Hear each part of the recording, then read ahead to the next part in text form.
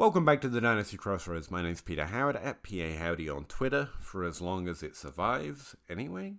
This week I don't have an interview guest because I missed the appointment, as I'm going to explain, so I just decided to describe what you should know about running back production, what you might think you know that actually you don't know, and what to expect about running back production moving forward. Do you have the time to listen to me grind? Take down the film watchers and nerds all at once. The interview appointment this week myself, and I couldn't find a makeup time, and then I got into being late on another thing, and I'm going slightly crazy. So you're just going to kind of get a solo pod where I brain splurge, like the good old days. What am I up to? This is all basically because I was like, I'm going to write an article that's not on the schedule. And that literally, apparently I can't take that much variance in my schedule. So, what are we looking at? Let me just turn my video light off because I'm trying to make every form of content all at the same time. I'm researching running back production. Like, we've talked about it way too much, I feel like, but also I haven't put it all in one place. And I was like, oh, is this interesting? I asked the DLF Slack, and then, like, one of the DLF founding members is like, yeah, keep me updated, which means now I'm locked in. Now I have to do it. So, damn it. It's one thing to think you kind of know a few things. It's another thing to try and put it all in one concise-ish, long-form, coherent words. I don't know. Where are we at? Let's start off with what I've recently been trying to find a way of doing to do with that article. Running back production. This episode is about running back production. What you should know, what you don't know, what you think you know, that is a lie. Actually, no, I've decided to call it a misleading truth because it sounds fancy. All right.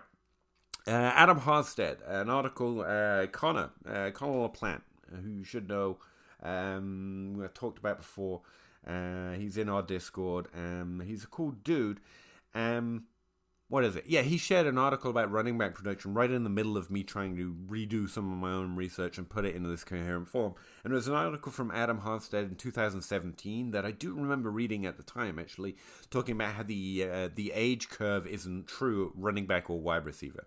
Essentially what he did is he went back and grabbed 50 running backs and 50 wide receivers who produced the top 50 results in a particular statistic and tried to demonstrate that just based on what an age curve pattern of a player should produce, whether it was true or false. Let me back up. If a player is meant to gradually get better, which he didn't deal with, and I have, actually, that's not true either, but, and then slowly decline in this arc-like fashion, then there are certain things that should happen in that situation that are easier to prove or disprove without having to go through every single stage. So essentially what he said is if you look at a player's last fantasy relevant season and the year before they had their last fantasy relevant season, then you should see a clear difference on average between the second to last season and their last season.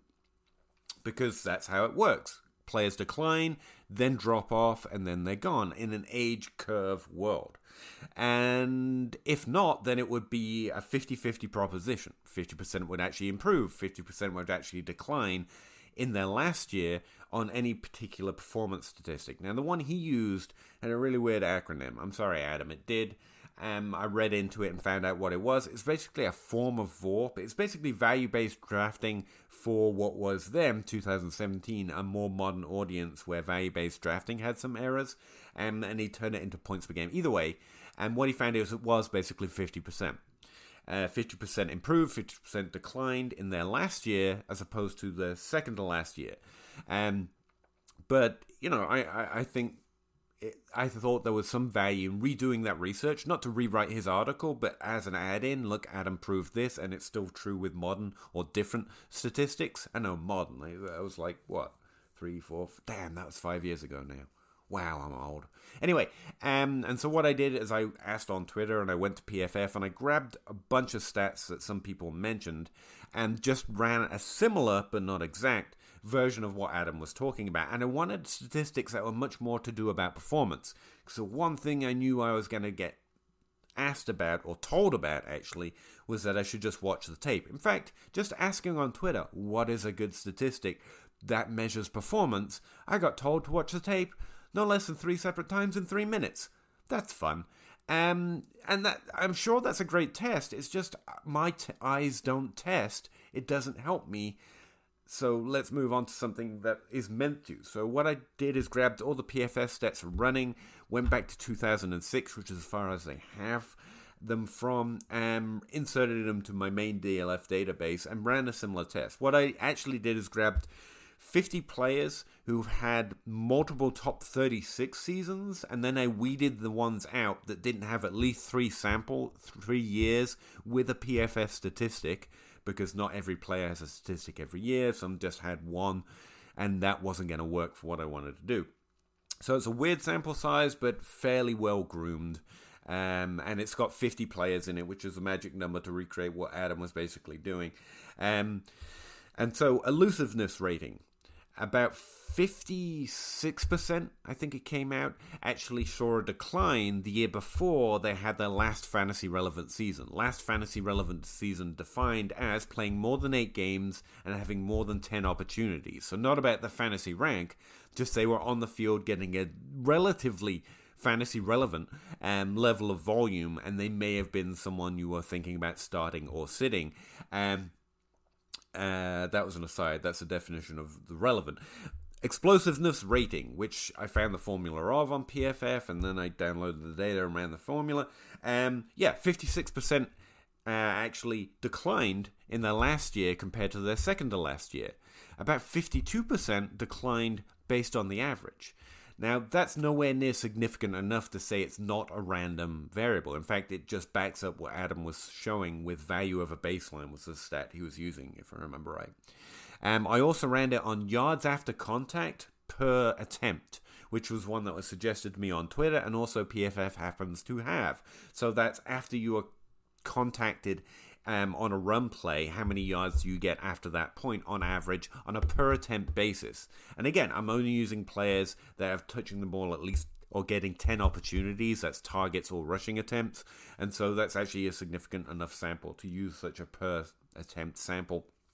In my opinion, and it was actually slightly worse. 54% saw a decline from their second to last year to their last year of fantasy relevance. In fact, all of those are offering a very, very generous definition of decline, because that's just with a 0% definition, where in fact on a year-over-year basis on the elusiveness rating, there's a 14% variance from one year to the next, just on average of all 50 of those players. So the elusiveness rating, even if players are just holding steady and in their peak careers, like think Le'Veon Bell most years, and he was in the sample, his elusiveness rating still went up or down to the tune of about 14%.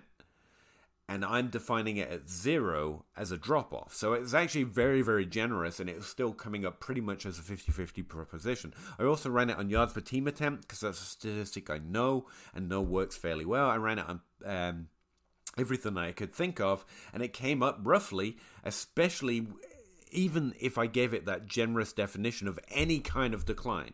Like if you're running like 2.1 yards per team attempt and the next year you're running 1.9, that's not really a decline. We would mostly call that holding steady, which is actually a point that Adam Harnstead made in his original article about value over baseline, and yet I was defining even such a small change as a decline, and still, across anything I could run, it was basically a 50-50 proposition. Now, what does that all mean?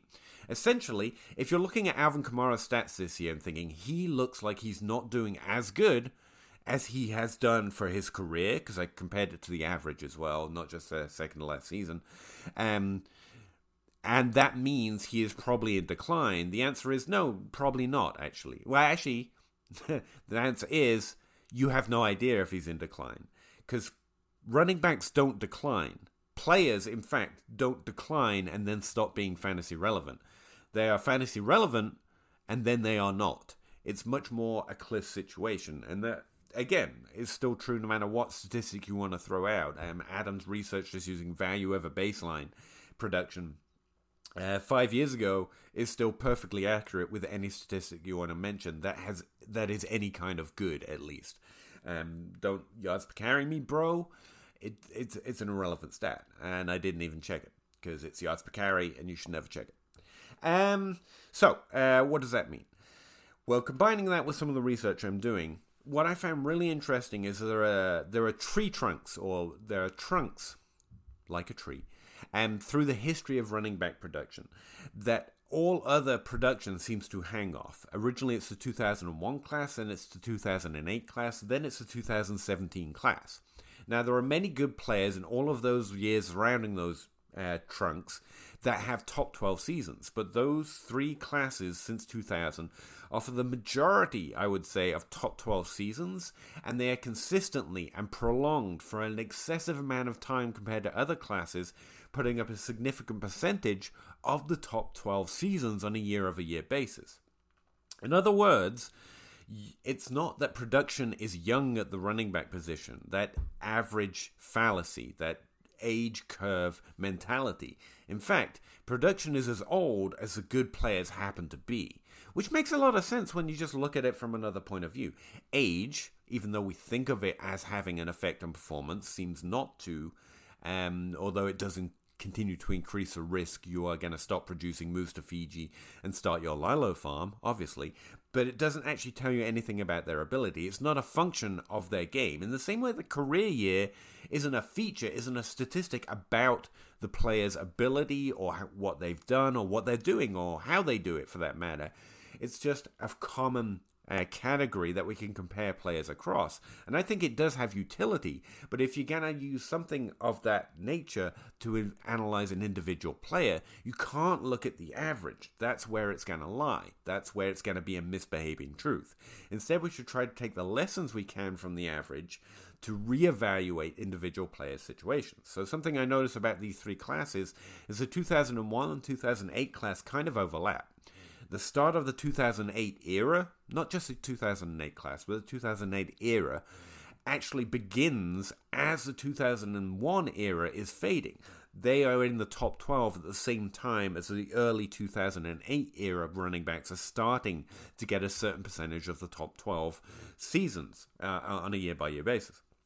Whereas the 2008 does not overlap with the 2017 era. In fact, what we've got is this little mid-ground that I'm going to call the girly group, for no particular reason, where we start to see the beginnings of players in their first, second, third year, or at age 22, 23, 24, it works no matter whether you're going through age or career year, that are starting to develop a certain percentage of the top 12 seasons on a year-over-year basis. And then it just stops for some reason that we won't describe, and then the 2017 class happens. What I think we have going right now in fantasy is the belief that there is something new going on at the running back position because of this mid-girly group, which makes the trends at the running back position feel weird.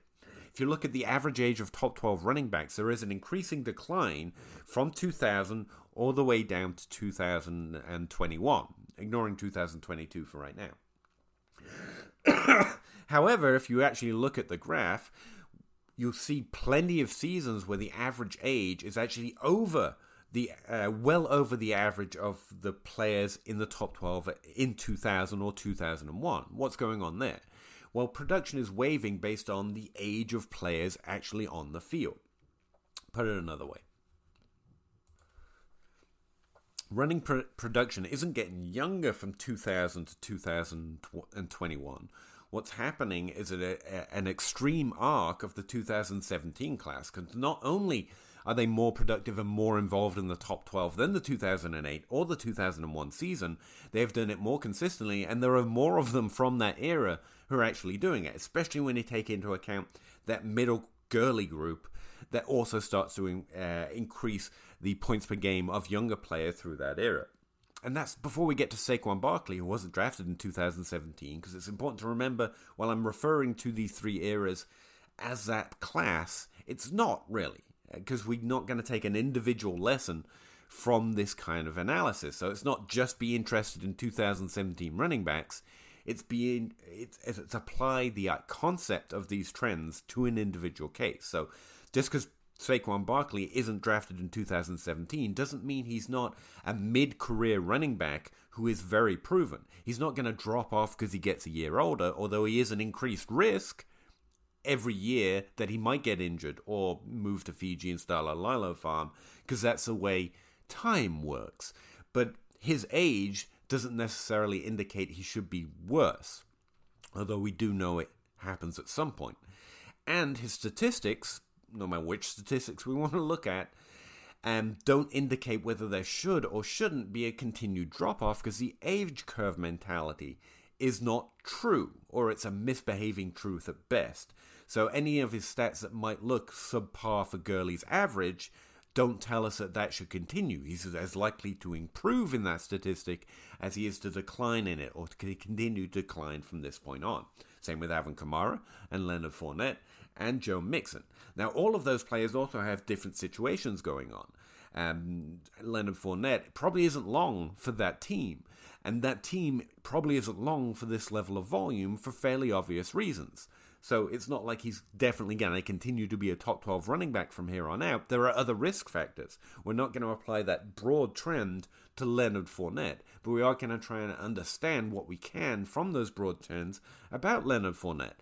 He's probably no better or worse next year than he is this year, but he is an increasing risk. And once you add on those extra factors of the team situation, of the quarterback situation, of his contract situation, then you have to wonder if then it's fair to conclude he might be worth slightly less in Dynasty than some of the other aging running backs if you're not purely thinking of competing this year. Didn't know why I didn't plan to go into Leonard Fournette on that one, but he's a fairly good example of how you go from the average to an individual player, so why not? All right, back to the trend, though. History doesn't repeat, but it can and does have a familiar color and flavor sometimes. Something I find interesting is that the Devy community is, as we know, very high in the 23 class, to the point that all the picks are traded already, and whoever has them is the highest on those picks, and so they're probably not getting traded again. But they're also fairly good at this, right? We shouldn't expect them to be wrong. So what does that mean for the 2001, 2008, and then 2017? Are we seeing the emergence of a new running back class early? Perhaps. Because the one thing we know about the 2008 and 2017 lack of overlap is that that overlap is not guaranteed. That's the lesson I take from that. While there are these commonalities to the production of the top 12 running backs hanging from certain tree branches through different eras, it's also true that you can get a Todd Gurley group. And we might have a, Bijan Robinson group that comes a little bit too early. All right, so what does that mean? Is the average age of running backs going to decrease drastically over the next 5 years and the points per game increase? No, actually. I actually find one of the more interesting trends I've looked at is between 2011 and 2016. So in this Gurley group era, we have an average age of the top 12 running backs over the age of 25, which is above average for the top 12 running backs, to be honest. But we also have a points per game average of 17 points per game, which is more similar to 2021 than it is 2022, because it's actually gone back up towards 18 points per game. By the way, the three things I said all off season on YouTube, please check out my content. I get so little right, and this year getting anything right has been difficult. Was that there would be fewer breakouts, there would be an older top 12. And disappointing breakouts is actually what I called it. And a higher points per game. Those three things, and I got a lot wrong this year. I really regressed this year. But those three things, my breakout trends research, even though all the breakouts failed, apart from CeeDee Lamb, I think he's still going to do it, were right. The average age of the top 12 players is still higher than it is on average. The older running backs are producing was our main takeaway from that. Gurley and CMC, Alvin Kamara. Pardon me. There are fewer breakouts and slightly more maybe fly-by-night breakouts. Dameon Pierce might get into the top 12. He's pretty close already. Ramondre Stevenson is already in the top 12, but he's a New England running back. Feels a little more fly-by-night, doesn't it? Bit girly groupish. And then the points per game is up. We're averaging 18 points per game in the top 12 right now, not 17. So, I feel pretty good about that. Got a lot wrong, but some of the core things that I found this offseason are coming true, and I'll take whatever solace I can get at this point. All right, so what to expect going forward? Again, history doesn't repeat, so forget the trends for a second and apply it to individual players. I think it's very possible we see another weird era, one that doesn't fit the pure trend, but we can find the lessons in the trends to help us understand what's going to go on. I think this running back class is probably tree trunk worthy, instead of just another branch from the 2017 class. But at the same time, I don't expect the 2017 class to go away. I mean, nothing stops Alvin Kamara and CMC and Barkley being top 12 players because there's another top 12 running back drafted to another team, right? Unless Bijan Robinson gets drafted to their teams, in which case would just tilt, I guess. I think the average age of the top 12 players is going to continue, like that 2011-2016. You can get good young players coming in, and the average still stay high, and the points per game still stay relatively similar.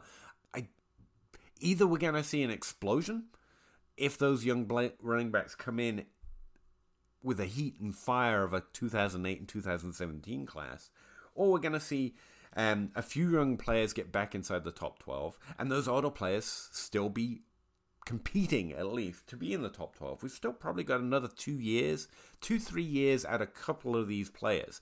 And that's just based on those earlier two classes. And it's worth noting that the 2017 class blows both of those other classes out the water. I mean, the two other tree trunks look like saplings compared to the 2017 class. So I think expecting them to drop off sooner would be a mistake when you're comparing them to other great era running backs. Same with Saquon Barkley. Remember, we're more talking era. I'm using the year as kind of a shorthand term. So, yeah, what I'm doing right now, and I really haven't reached the end of the race. I don't know where my actionable take is yet. But where I'm at right now is outside of trading for 2023 picks, which is just something people have said for 2 years, and trying to get these young running backs and maybe these young wide receivers that are coming in. I'm very interested in trading the current young running backs for the older running backs with pluses if possible, and to maintain your points per game and increase your value. While at the same time, being really interested in young running backs right now who are being discounted. The average top 12 ADP at running back position is as low as it's ever been since 2017. Again, that doesn't speak to production trends. Christian McCaffrey was drafted as the running back 11 before the 2017 season, and he's got to be one of the, based on the fact that that was the lowest ADP we'd seen in 3 years at that point for the top 12 running backs, he probably came at a bigger value than any other top 12 running back hit, and it was Christian McCaffrey. So that's got to have been one of the best ADP values ever. And right now, the ADP is as low as it's ever been for the top 12 players as that 2017 class. So again, don't apply a broad trend to a specific player. So the running back 11 in August this year isn't going to be Christian McCaffrey, but I think Breece Hall, Javonte Williams, even maybe Najee Harris, who I'm going to keep including in that conversation, at me haters, and Devontae Smith are really interesting if you get them at values. Like, those are my biggest targets in Dynasty right now, and it's really awkward because they're running backs and they have so many other risk factors. But if the discount is there, those are the ones I would go looking for first. Outside of that, it's trading the other young running backs, and I'm sorry, Travis Etienne is on my list for this because he's productive and young right now, which means he's got like a double count situation going on. Trading Travis Etienne or Dameon Pierce or Ken Walker for one of those older running backs, because getting him over to the wide receiver position is obviously the move, but I'm sticking with the running back position right now. And I think it's a really interesting idea if you're competitive right now. Trade him into those older running backs and get a plus. that you can perhaps use to go get one of those younger running backs or more draft capital to try and get some of these new running backs. Again, I'm not quite that. It's not a final thought, but that's where my head's at right now with where the running back production is. I mean, got a lot wrong this season for sure. I hate 2022. It sucks to regress. But the core information I took from what happens with production does seem to have been proven true. The new things I found, at least, and in 2022, in this hell of a season in some ways. And so that's just confirmation bias, I guess, but that means I want to continue thinking that way. And by applying those same thoughts to this class, that's kind of where, or this era, that's where I'm coming to on what to expect going forward. We were very right on what to expect. And Barkley and CMC, if we were able to get them, even though a really high value, bad Dynasty year because there was no really obvious cheap discount players, turned out to be right. And so I want to keep going with that. So how does that progress into this offseason and next year? Right now, that's where I'm at. I want to trade younger running backs into those older running backs outside of the young discounted ones. Those are the first targets just because, Dynasty player. And try and get access to the new ones if I can, because it could be a very new, like a positive Gurley group. Like Gurley group, but on the other extreme. Like we could see like another tree trunk emerge instead of just a branch. And literally, that hasn't happened before. We've seen spurts of it. Other classes with as prevalent top 12 percentages year over year, but then they fall off compared to those main branches, which is what makes them look like tree trunks. We've seen similar, but never anything quite like what could happen with this. If the running back class of the 2023 rookie class is really as good as some Devy community analysts seem to be suggesting. Having said that, I'm really interested in JSN. He's like the only guy's statistics I've ever looked at, so the wide receivers are going to be interesting this year too, obviously. But anyway, that's what's frazzling up my head this week. I think it's really interesting, and I think it's kind of the core of moves to make in Dynasty right now, outside of trade for Chris Olave and anything else I come up with for next week. We do have an interview for next week. I have to do that tomorrow on 2 hours sleep or so. So that's going to happen. So don't worry. Not another solo show next week. But let me know what you think of running backs. Like, I'm really trying to reach a better actionable conclusion, a more concise one. So I'd be really interested to know if you think I said something and I've missed it, or like that was just a bunch of thoughts. Like, anything occur to you, let me know, because my head's frazzled. Anyway, thanks for listening to the Dynasty Crossroads again. I hope you made it this far, and I will see you again, next week. Bye. Yeah. Chicken or crow, crossing the road, go. Clicking a pole, Twitter is gold, player unfold, so. Jake on the table and Abe on the plays, no. Pete enumerates the plays, they're analytical. Picking my nose, don't really know if I like that.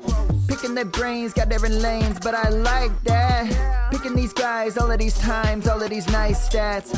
Picking apart, the film is an art, always a fight back and forth. There is no order, they disorder more and more because the players ain't no older. They some hoarders or some mortars, dropping bombs without no borders. They got that I like mortar, peak grinding numbers like molars. I don't know anymore, I am at a crossroads. Chicken or crow, crossing the road, go. Clicking a pole, Twitter is gold, player unfold, so. Jake on the table and Abe on the plays, no. Pete enumerates the plays, they're analytical. Chicken or crow, crossing the road, go. Clicking a pole, Twitter is gold, player unfold, so. Jake on the table and Abe on the plays, no. Pete enumerates the plays, they're analytical.